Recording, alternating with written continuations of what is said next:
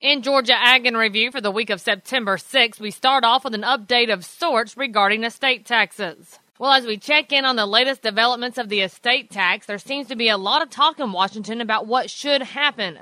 But American Farm Bureau Federation tax specialist Pat Wolf says, unfortunately, that has not yet translated into action. Everybody agrees that something needs to be done before January 1st, but the debate is over what should happen, how much estate tax relief should be provided. So where exactly does the legislation currently stand? We do know that it's queuing up. The House of Representatives has already passed a bill. Their bill would set a $3.5 million exemption, top rate of 45. The Senate is where everything is gummed up, but the Senate is also where we think we can do better than the House.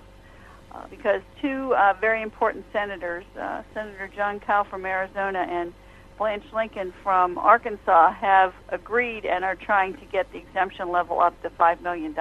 Wolf says it would be nice to get rid of the estate tax altogether, but there are not enough votes to make that happen. So that's the bad news, but the good news is that there aren't 60 votes for the other proposals either, and some of those proposals would take the exemption down to $1 million.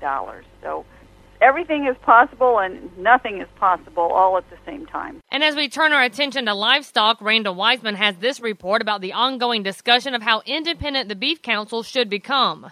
Over the past few months, there's been a lot of talk concerning the possible structure change with the National Cattlemen's Beef Association, as some believe the Federation of State Beef Councils should become more independent. Josh White with the Georgia Beef Board said it was clear back at the summer meeting in July the Federation would like to do just that. Such that the Federation would decide their own governance structure, set their own budget, and not have anyone from NCBA's policy division checking off on it or having to pass it above them. And just this week, a producer-led Federation Structure Working Group put out a release noting they had met as a follow-up to the resolution passed by the Federation directors back during that conference in July, calling for the Federation to operate in a more independent structure while maintaining the synergies and efficiencies of the current relationship with the National Cattlemen's Beef Association. That sets the stage in my mind for the Federation to work on their governance structure. And then I would assume that the policy side of NCBA potentially over the next year or so will look at theirs and figure out how it all fits. The working group has shared its preliminary recommendations with Federation directors and Beef Council executives, and now the next step is to share it with USDA. After a feedback period and development of final recommendations, the Federation directors then are expected to vote on the matter during the Cattle Industry Convention coming up in February. To learn more on how the Federation works here in Georgia, just contact the Georgia Beef Board office located in Macon. And as we wrap up for this week, we hear from Everett Griner regarding the importance of crop reports. For many years, I've followed our Department of Agriculture's crop forecasting.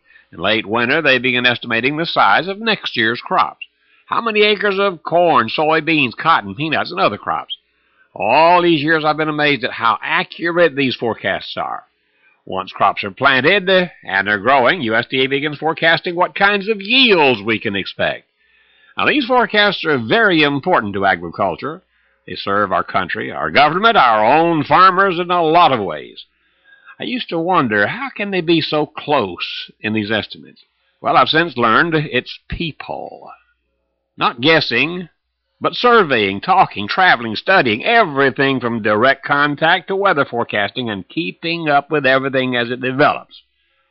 How many people? Well, enough to do the job. And good enough to do it right.